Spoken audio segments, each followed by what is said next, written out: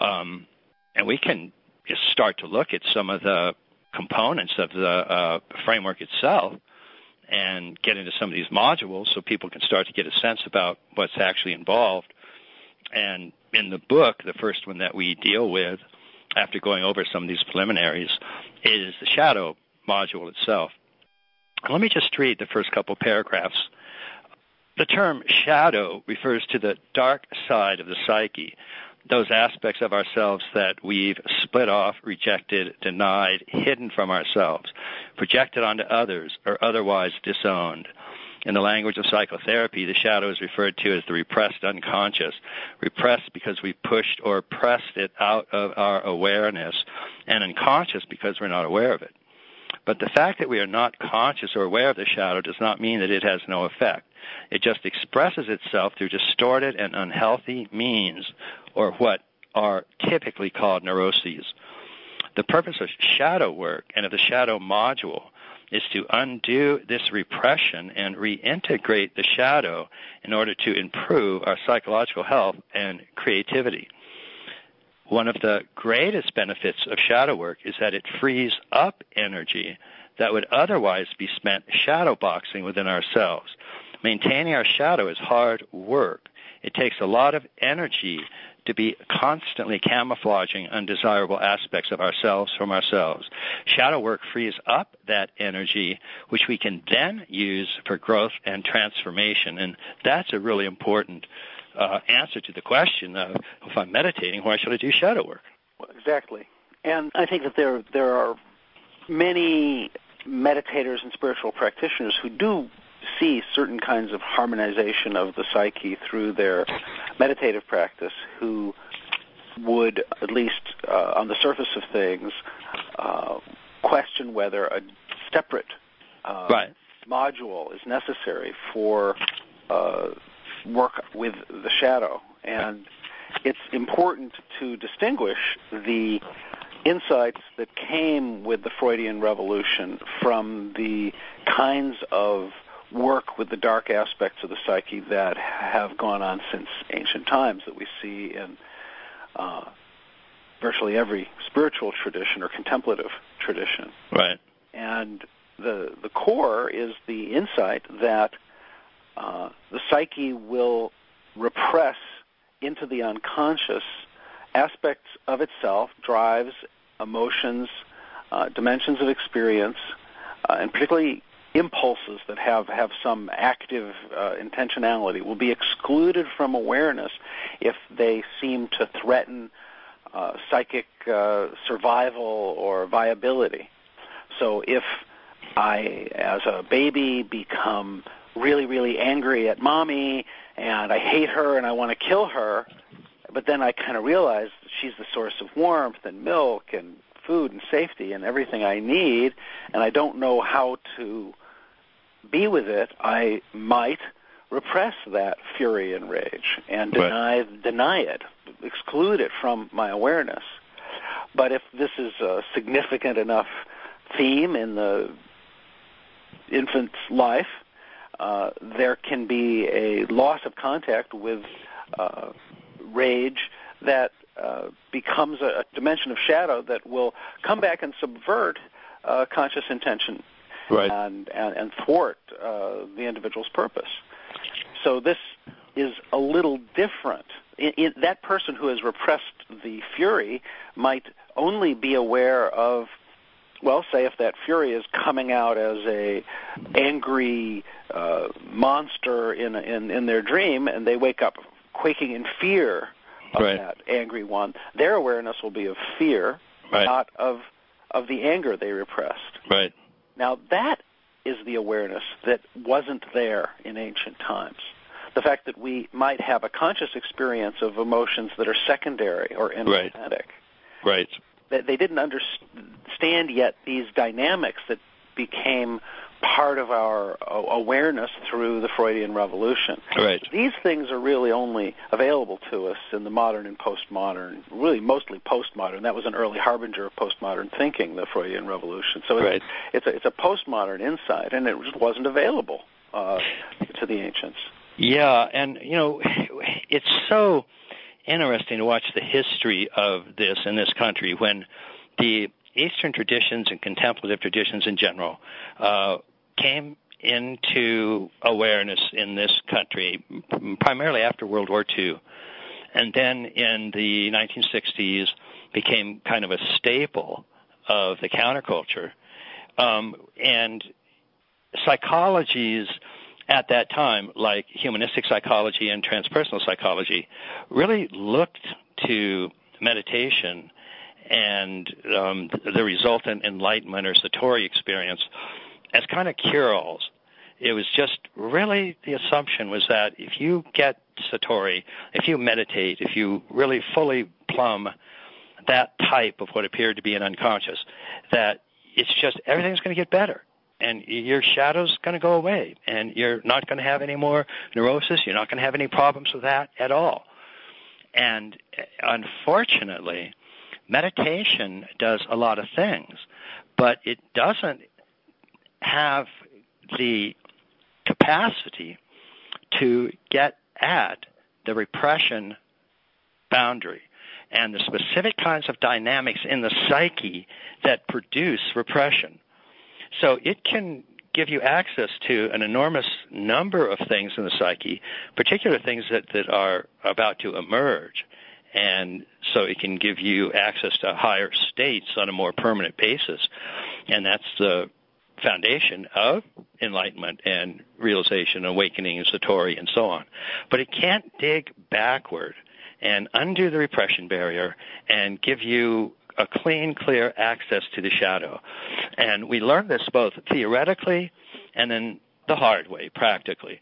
Theoretically, as we continue to try to fit the models of Western psychology together with the models of Eastern and contemplative psychology, something wasn't fitting between them.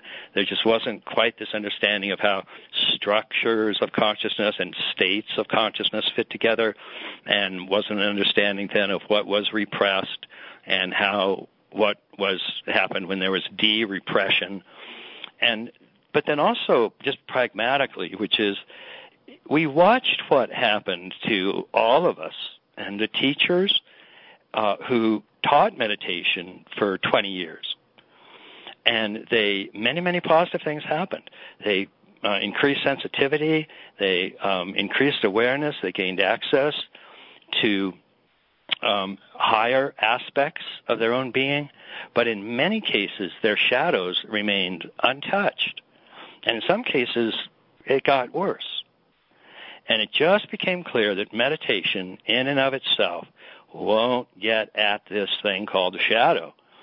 And so we have, kind of pulled in, sucked it up, tightened our belts, gone back at it, and said, the shadow is produced by a particular type of avoidance mechanism, and it's a type that doesn't yield to meditative awareness. It isn't accessed that well.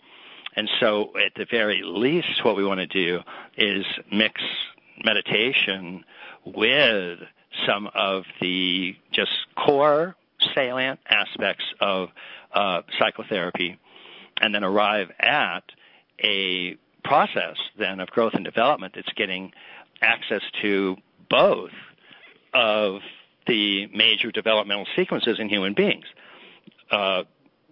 Therapy and shadow work is getting at these earlier structures that were repressed, and meditation is giving access to the higher states that are yet to emerge.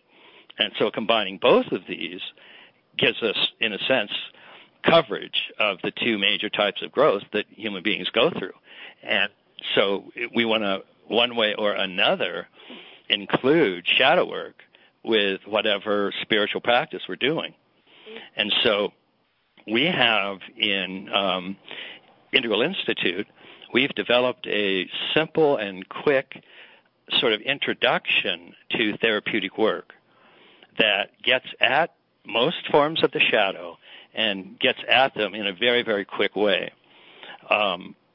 It's called the 3-2-1, and that stands for third person, second person, first person.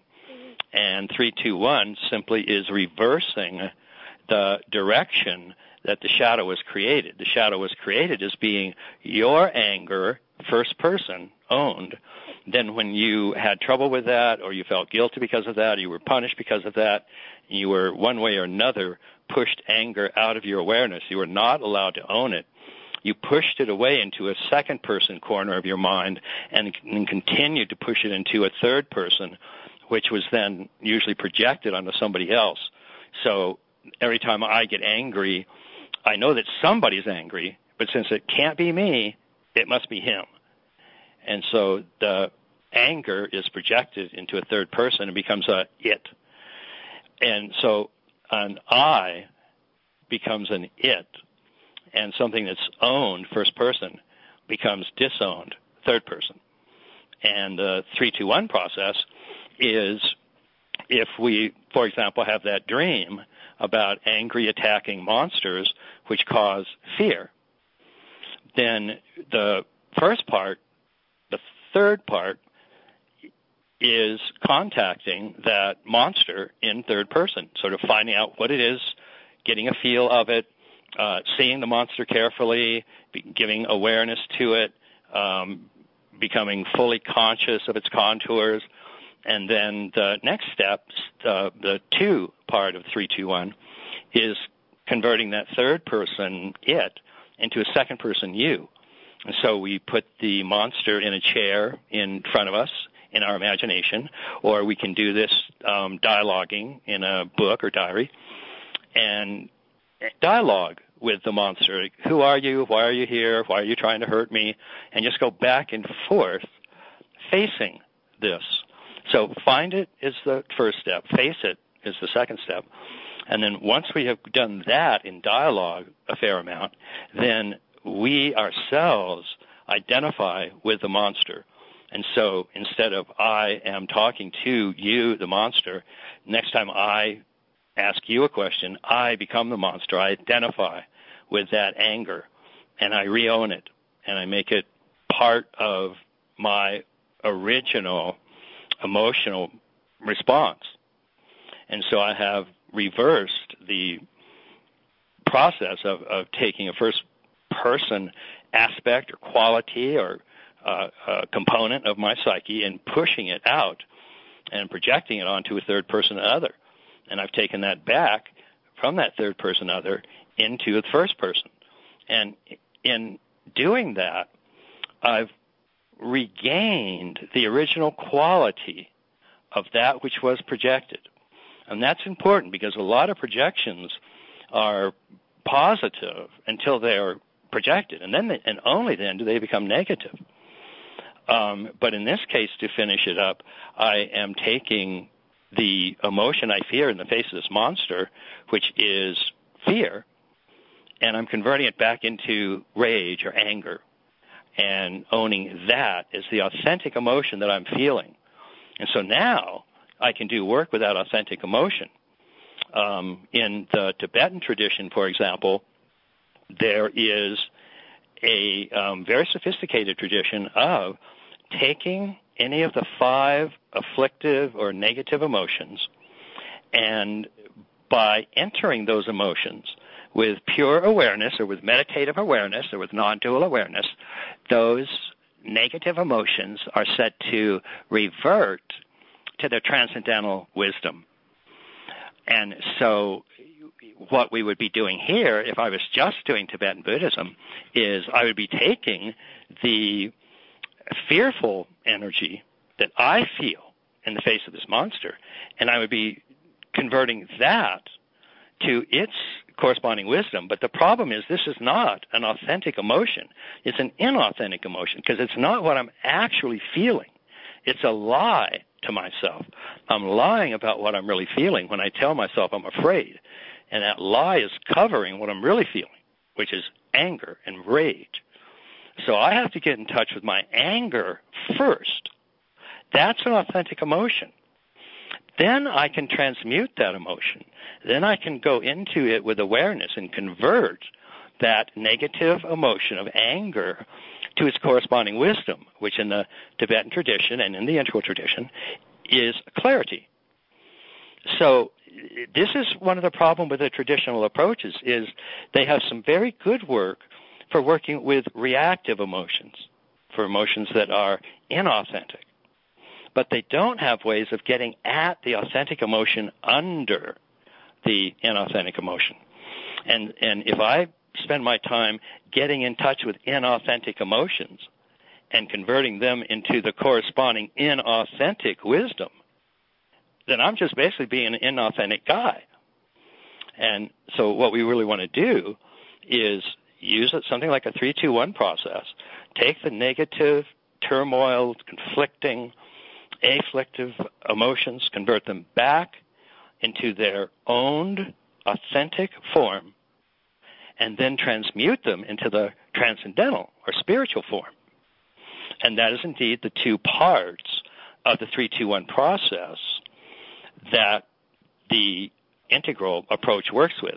And of course, the shadow work, it can be enormously deep, and you can do Gestalt, you can do Morita therapy, you can do transactional analysis, you can do any number of psychotherapeutic procedures that will help you get in touch with your more authentic emotions.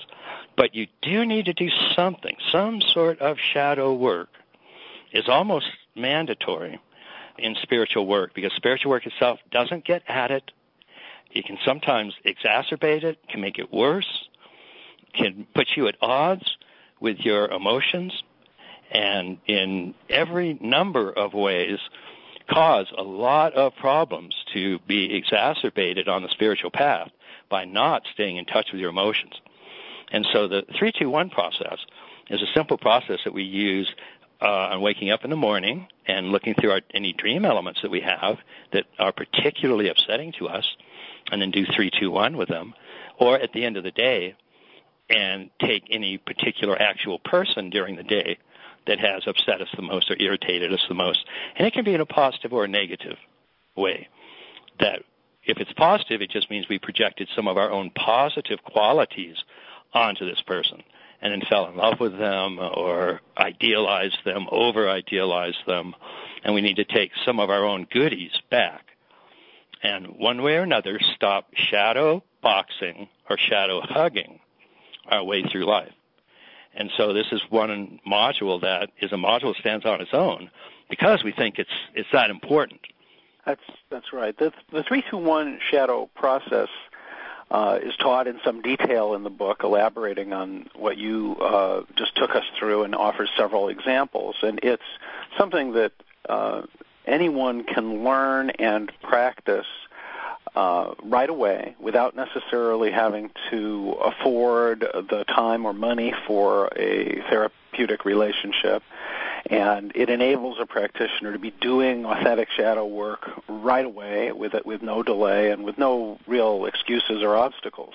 Right. And it remains a really valuable tool, I think, throughout our lives. We can be doing the 3-2-1 process forever, but it isn't meant to encompass the whole shadow module. All the richnesses of the whole field of psychotherapy, among the dozens, really hundreds of therapies that are available, many of them are going to be profoundly important in the lives of various integral practitioners. Somatic approaches and all kinds of approaches can have, tremendous validity. What's really obligatory in an integral life practice is not necessarily so much the focus on the 3-2-1 process, but the actual doing of real shadow work. That's what we really want to emphasize. Right. In the example that you were going through, it might be kind of fun to connect this up with this rather elegant summary of the nature of shadow work and the transmutation of emotions, using Sigmund Freud's famous summation, where it was there I shall become. Yes. Go right ahead. Yeah. That in that example, the person was aware of fear. Anger had nothing to do with them. Right. Anger was not part of the picture at all. Anger was it. Anger was excluded. Well, anger, which was it, becomes I. We begin to realize, I am furious. I just had pushed this out of my awareness. Right. Then this anger, having been felt, becomes mine in the process of recognizing the field in which the anger appears, and also recognizing the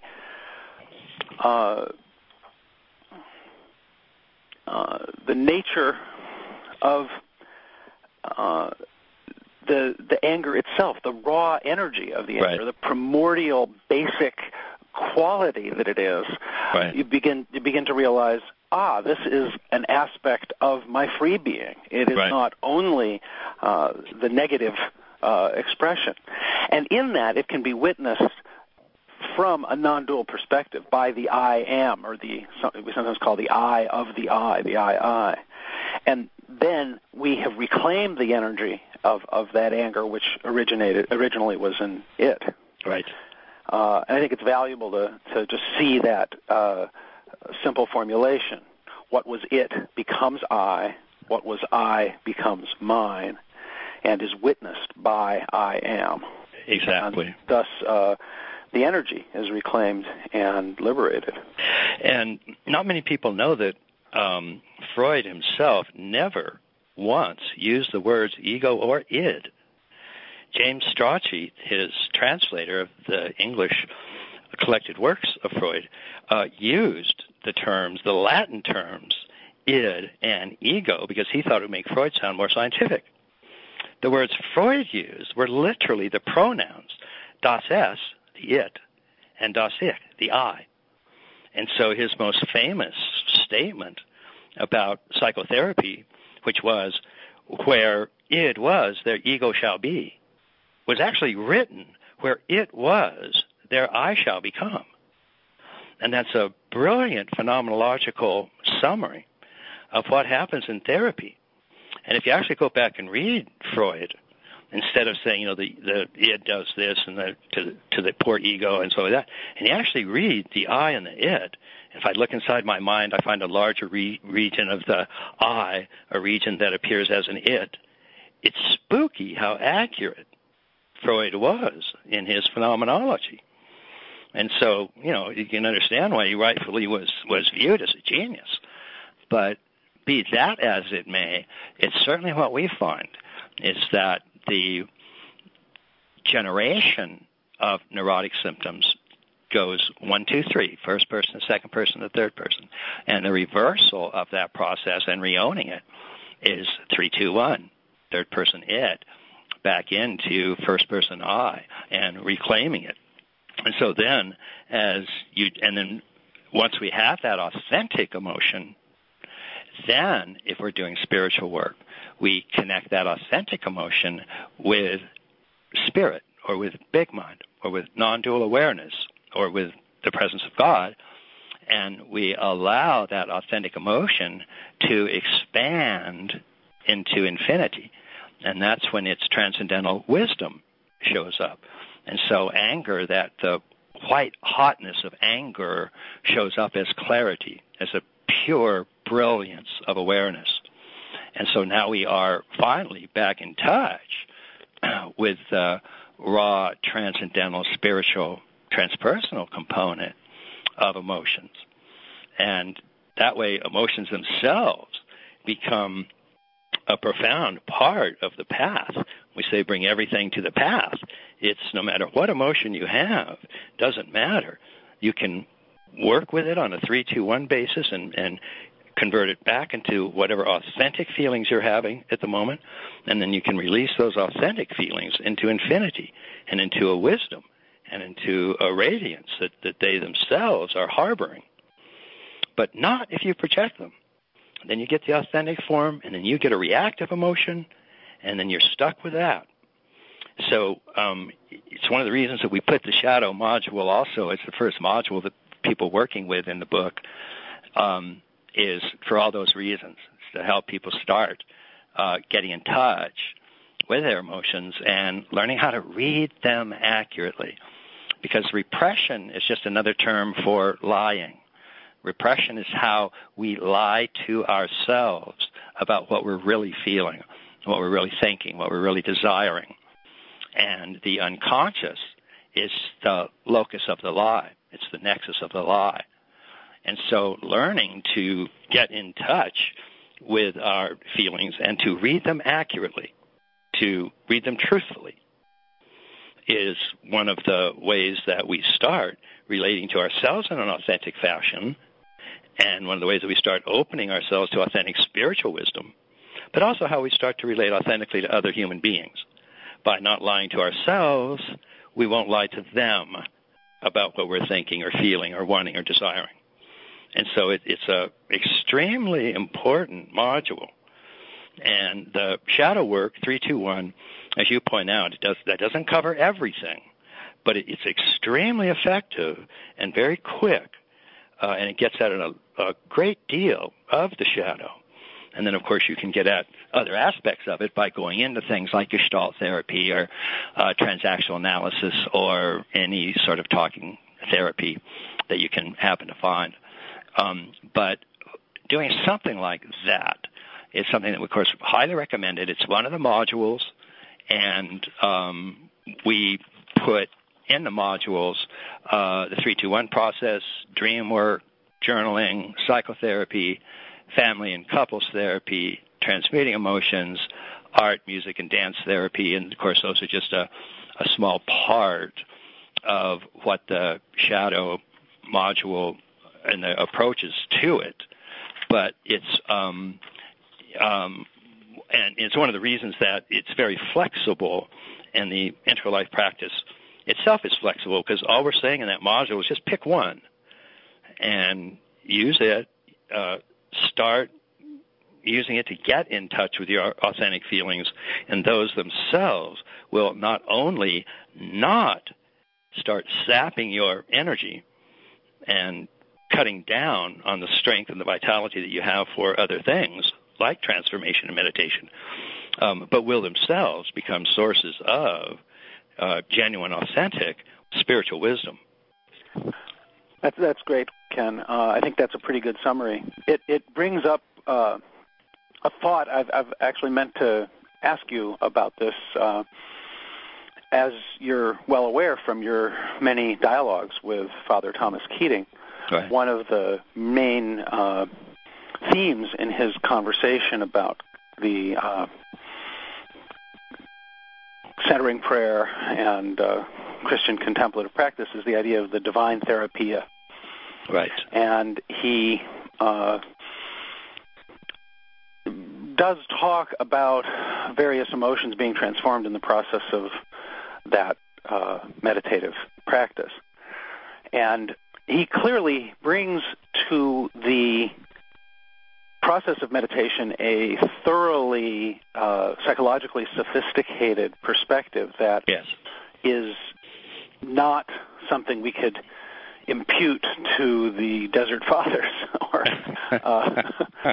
the ancient roots of the Christian contemplative tradition. So I can imagine that if one brings a very psychologically sophisticated perspective to one's meditative practice, one might be able to understand and work with the emotional contents of one's experience in a way that might do some good.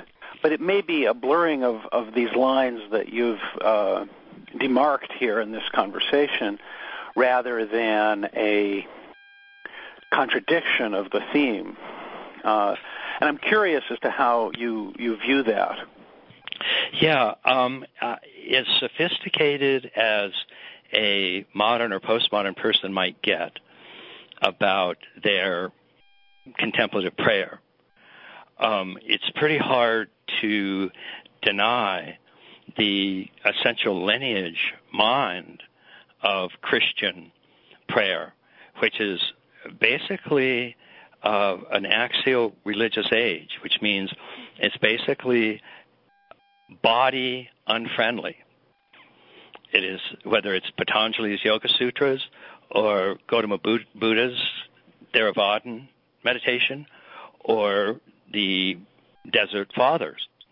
One's approach to the body is the body a tomb. The body, sin. Don't touch. Better to marry than to burn. And that is not exactly conducive to befriending these emotions and getting to, the authentic core of them. And so one is it's just so many of the lineages themselves coming out of the axial period was a period that the causal state was first really discovered, and pure emptiness was first really understood and became a goal of spiritual practice, was to get into nirvana and out of samsara, away from samsara. And it wasn't until in the East and in the West there was a flowering of what became the equivalent of Mahayana Buddhism, where it was understood that that which is samsara is not other than nirvana, and that which is nirvana is not other than samsara. That we could actually go into the body's desires and find a nirvanic wisdom. And so it's you have to be really careful along the traditions, because many of them still, cling to their core founder orientation, which is the body, sin. The body's energies suck, and stay away from them. But it's more than that, even. It's that the actual mental awareness, the attitude that one takes up in contemplation in general is not conducive. It doesn't know enough to know how to interpret the emotions that come up. So when fear comes up in the face of that monster, there's nothing in my awareness that says this is really rage, this is really anger. And that's because that interpretation of the symptoms, Freud's first major book, the interpretation of dreams, is not something that meditation does. Meditation, in almost all forms, gets you to withhold and suspend mental interpretation. And so it doesn't give you a series of new interpretations of how to get at the authentic aspect of some of these inauthentic emotions.